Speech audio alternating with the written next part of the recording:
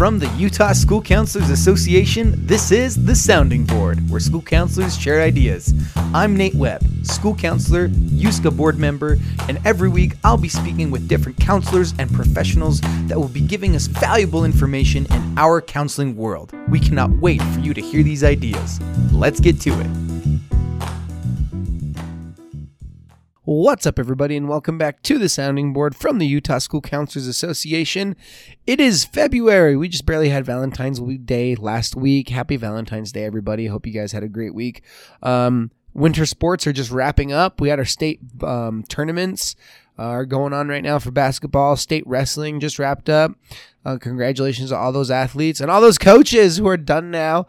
And school counselors, we are on to the tail end of the year, obviously. We're almost done with third quarter, and we're heading into that last quarter of the year where we're doing our CCRs. We're for our juniors and everything, getting ready for the future. And as we're getting ready and everything, I had the thought, I was looking across the ASCA magazine for ideas, podcast episodes, and I saw an article that I really liked about post-secondary planning ethics. A lot of us have kids with 504s, IEPs, and a lot of us are convinced that they are not going to succeed in academia. And a lot of us are convinced that, a lot of them are convinced that they just need to go straight into the workforce. And this article that I'm reading, it's from November of 2023. And the author has said, I got a question. It said, I'm a high school counselor with several seniors on my caseload who have 504 plans and IEPs. And one student's been diagnosed with ADHD and dyslexia and is just planning to apply to a 4-year college. His parents are concerned about his ability to be successful in college, and they're recommending that he transition directly into the workforce after graduation. How can I ethically meet my student's needs without dismissing his parents' plans for his future?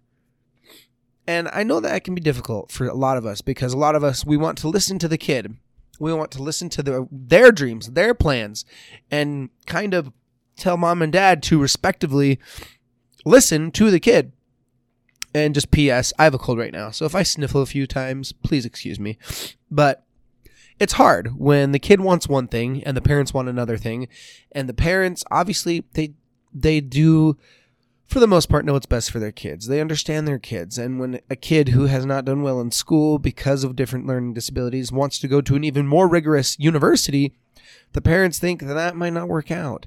So here's some things that can help. Now, I want to remind you guys, according to the ASCA ethical standards, school counselors, we have a primary obligation to students, supporting their academic, career, and social emotional development.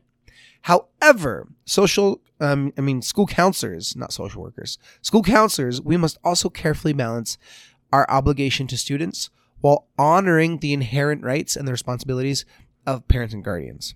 Because school counselors, they can achieve this balance by working collaboratively with parents and guardians to advocate for students to meet their full potential. Because although the scenario I read above focuses on a high school senior, it's also important to remember that career development starts at the primary level. In other words, we don't want to wait until high school to begin having post-secondary conversations with students and their families. And so that's why we encourage parents and guardians to be a part of this process by ensuring they stay up to date on their child's career interests and post-secondary plans throughout the K-12 years. It's not just senior year. When you think about, well, what do you want to do finally? This is something we're talking about K through 12.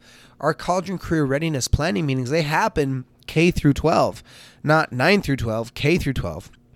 For example, after delivering an elementary classroom lesson on careers within the community or whatever it might be, and then you can suggest questions that parents and guardians can ask to continue the discussion at home. And that's a big thing, continuing at home and getting parents to go into it, and then share additional career explorative resources, and obviously provide your contact information if parents and guardians have follow-up questions to what's going on. At the secondary level, you can think about offering individualized academic and career planning meetings and inviting the parents and guardians to be a part of this meeting. That is a huge, huge deal. Having a CCR meeting and having a parent present at that meeting is a very big deal. We really want that to happen. Having them there helps them to help support their kids' dreams and their plans and everything like that. During the meetings, have students share their grades, standard test scores, results from their career assessments and inventories, their potential electives based on their career interests, and share all of that while the parents are there. Because by doing so, you can ensure that parents and guardians have an integral role in their child's post-secondary plans. And furthermore, these steps open the lines of communication between you and the parents and guardians, which can foster a really good collaborative relationship as both parties work together to support the kid's development. Now, as a reminder, USCA's statement position on the school counselor and students with disabilities indicates that school counselors have a responsibility to assist with developing academic transition and post-secondary plans for students with IEPs and 504 plans as appropriate. Meaning, for students with IEPs and 504s, you can use individualized academic and career planning meetings to work with the students and parents to develop transition plans so students meet their maximum potential at the post-secondary level. If those individualized academic and career planning meetings aren't an option for all students, advocate for an IEP 504 transition meeting during the spring of the student's senior year, because everyone deserves a chance, a shot at planning for success. And you can also connect students and families with things like the Disability Support Service Office at their future college, because regardless of whether you have an individualized academic and career planning meeting, a CCR, or an IEP 504 transition meeting, you can educate students and parents on services and or accommodations available at the post-secondary level, whether or not you have that meeting. If they're wanting to go to college, bare minimum, you can let them know, hey, get in touch with your college disability resource center so they can know your support services, so they can get help, so they can help you. Because it's a big deal. Specifically, it's important to explain to parents and guardians that although IEP accommodations don't transition to the college level, students may continue to receive accommodations and services as permitted by law. However, similar to transitions from elementary to middle school and middle to high school, it's imperative to remind students and guardians that the accommodations that may look different at the college level, and they need to explore alternative accommodations. This is a big deal. A lot of kids expect to get the exact same accommodations that they received in high school when they get to college, and it just doesn't work like that.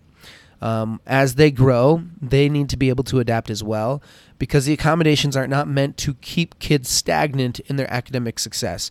These accommodations are meant to help them to progress in their academic success, which means they need to learn, they need to grow, they need to push themselves. It's not meant to make things easy for them. It's meant to make things doable for them. It still needs to be hard, and we still need to help them be able to do hard things. Now, during these meetings, also explain that receiving support at the post-secondary level, it's going to require a greater commitment to self-advocacy.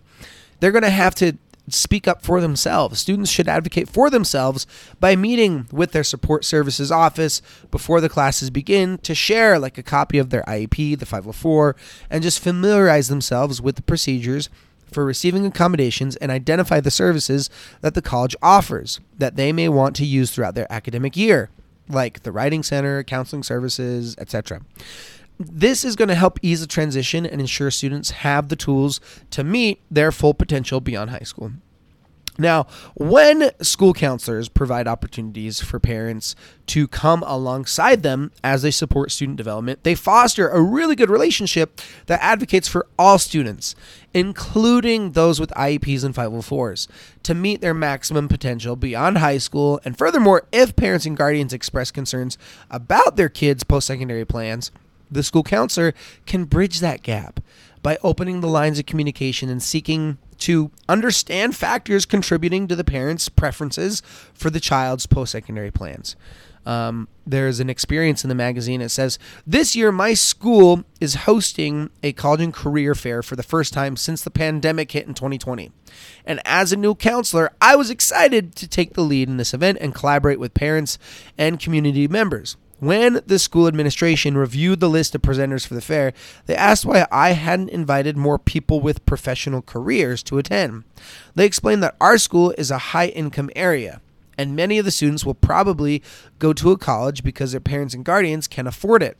How can I explain to them that I have an ethical obligation to ensure that the career fair is for all students, not those who are on track for college or quote-unquote professional career? This is an interesting question.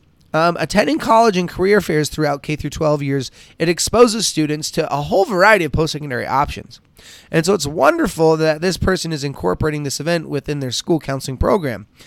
School counselors, they have an ethical obligation to address gaps in college and career access and to identify intentional and unintentional biases within post-secondary counseling. And so in this particular case, it seems as though school personnel have some preconceived notions about students' post-secondary plans and the interest based on their parents' jobs and income levels. Probably a private school, probably a rich area, like I said. And they're assuming that students have plans to attend college and pursue certain careers. While this may be the case for some students, it would not be appropriate to apply this thinking to all students, especially right now. I am a huge champion of blue-collar jobs, not your white-collar jobs that require the college diploma and things like that. Our trade jobs, where you go to a technical college for, they are paying a killing now. And a lot of people assume that kids don't want to do that, or that parents assume that it's not going to be a good job just because it's a trade school job, when in reality, there's some of the best jobs out there.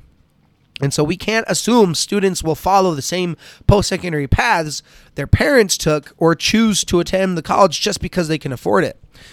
Because we must remember, students can pursue various post-secondary options throughout their lifetime. You know, they're going to have plan A, B, C throughout their whole life. They might go to college and decide it's not for them and quit, and then do summer sales, and then go get a trade and decide they want to do that for their life. They can change their minds very many different times. And so we really must be careful not to limit their opportunities to learn or explore just because our own biases and assumptions. In addition to identifying the biases affecting the student's access to these options, it's also important to remember that school counselors have an ethical obligation to ensure that all students, including those who have been marginalized by the school system, have equitable access to a school counseling program that promotes academic, career, and social-emotional development. Focusing on just one group of students, such as those that are on the path to a professional career, it can cause others to feel marginalized and isolated and even devalued when it comes to their needs and interests. Especially when they feel like their needs and interests are just unmet and overlooked, to be honest. Furthermore, school counselors, we have an ethical obligation to support students from all backgrounds, regardless of factors, including but not limited to their social class, economic status, or family type. I know that all of us have dealt with counselors where it feels like they just deal with the favorites.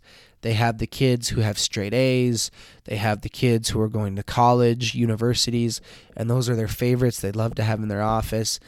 And it feels like they treat everyone else kind of like a second-class student, when that just is not the case. It's old school thinking, and it's toxic thinking, and we need to change that thinking. As a school counselor, you also have an ethical obligation to address any inequitable system policies and practices affecting students' choices for post-secondary education. So if your school has a history of only focusing on specific options while negating others, it's your ethical obligation to address that disparity and advocate for those students who are being overlooked or left out because of those practices. You need to speak up. If your head counselor is so old school that they are not willing to talk about trades and they only want to focus on college, you need to speak up, because that's just not how it works anymore. Excuse me. Back in the day, yes, university, college, that magic piece of paper was their ticket to life. But that's just not how it works anymore. And even though that's how it was back then, this is how it is now. And it is still our job to advocate for everybody. One way to ensure students' voices are heard in the planning process is by gathering data from them to determine their career interests. By doing so, you can present these options representing all the students' interests. Also, after the career fair, you can have students complete an exit survey to capture relevant details about their experience. Data is how we make change. Anecdotal stories are nice. Don't get me wrong. You can feel good. But data, surveys, Likert scales, data is how you can prove your point and make change. And then you can discuss your concerns with administration to help them understand your ethical obligation and rationale for providing diverse post-secondary options to all students. Our school counseling departments are required to invite all parents and guardians and students to attend an individual academic planning meeting with the school counselor. It's called your CCR. Although we reach out to parents and guardians, often you don't get a response and you're left to host the meeting with just a student. The question arises, is it wrong or unethical to host the meeting with just the student without inviting the parents and guardians? And the answer is yes. It is wrong to host the meeting without inviting the guardians. If you invite the guardians and they don't show up and you have to do the meeting anyway, that's one thing. But you have an ethical obligation to involve the parents in the post-secondary planning for their child. And so because of that, by inviting parents, you are demonstrating a good faith effort to collaborate with them and walk alongside with them to support their child. Even though you're like, I know this parent, they're not going to show up. I know this parent, they don't care. Even if you think you know, it is still your ethical obligation to reach out and show your good faith. You have an ethical obligation to advocate for equitable, anti-oppressive, anti-bias policies, procedures, and practices to meet student needs. And so in this case, it'd be important to determine why they aren't attending meetings and maybe adjust policies or practices according to ensure you don't further marginalize or oppress students and their families. Now, for example, if you're only hosting them during the school day, some families might not be able to attend due to their work schedule. And so providing an opportunity for families to attend meetings outside of school hours or holding meetings at a neutral location, like a library or something, it might yield more participation. Now, I understand you're also people as school counselors. You don't want to work unpaid past your contract hours. And so if you need to, talk with administration about possible compensation for when you have to stay way past your time, because we want you to be valued as well. We want your time to be respected as well. When it comes to post-secondary planning, there's so much research on the topic, and schools often operate differently based on their resources. What are best practices for some? I see what's going on. The question is, what are some best practices that school counseling teams can implement based on ethical standards? And this is going to vary. This is going to vary from person to person. And so I'm just going to list out a couple of things they listed here. But here's some best practices to consider as you approach your work around post-secondary planning. Listen to the students and advocate for them, collaborate with the parents, evaluate policies, establish community partners, connect with students and community resources, expose students to a variety of post-secondary options. Basically, it's all the stuff we talked about. The best practices is to not make assumptions. Involve the parents, involve the community, expose students to all the different career options and all the different post-secondary plans, and then see what they want to do. Not what mom and dad want them to do necessarily at first, but what they want to do. And then as you collaborate with mom and dad, with the guardians, then you guys can work together to make a great post-secondary plan, a 4-year plan to help their child succeed. So there you guys go. That's the episode. That's what we got going on today. Hope you guys have a wonderful day. Hope you guys have a wonderful February and finish out this term strong. It's crazy that we are nearing the end of yet another school year. So happy that we could be hanging around for yet another season of the sounding board from the Utah School Counselors Association.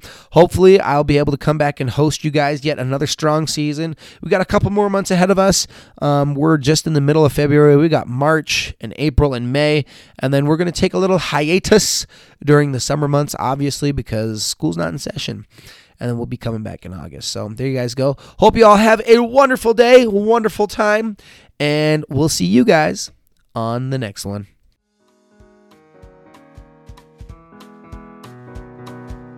Thanks for listening to this week's episode of The Sounding Board. Email The Sounding Board at utschoolcounselor.org to send us your questions and ideas. If you like our podcast, please rate and review our show. It helps other school counselors to find us. Links and additional information for any references from today's episode are in our show notes. Check out our website at utschoolcounselor.org, where you can listen to past podcast episodes, register for any of our professional development opportunities, and become a member of the Utah School Counselors Association. USCA members also receive a bi-monthly newsletter to stay up to date on current Utah school counseling news, events, and issues. You can follow us on Facebook and Instagram at Utah School Counselor and on Twitter at USCA Tweets. The mission of the Utah School Counselors Association is to support professional school counselors in their work for students through advocacy, professional development, recognition, and support. This podcast would not be possible without the support of our members. We'll have more ideas to share with you next week. Let's go.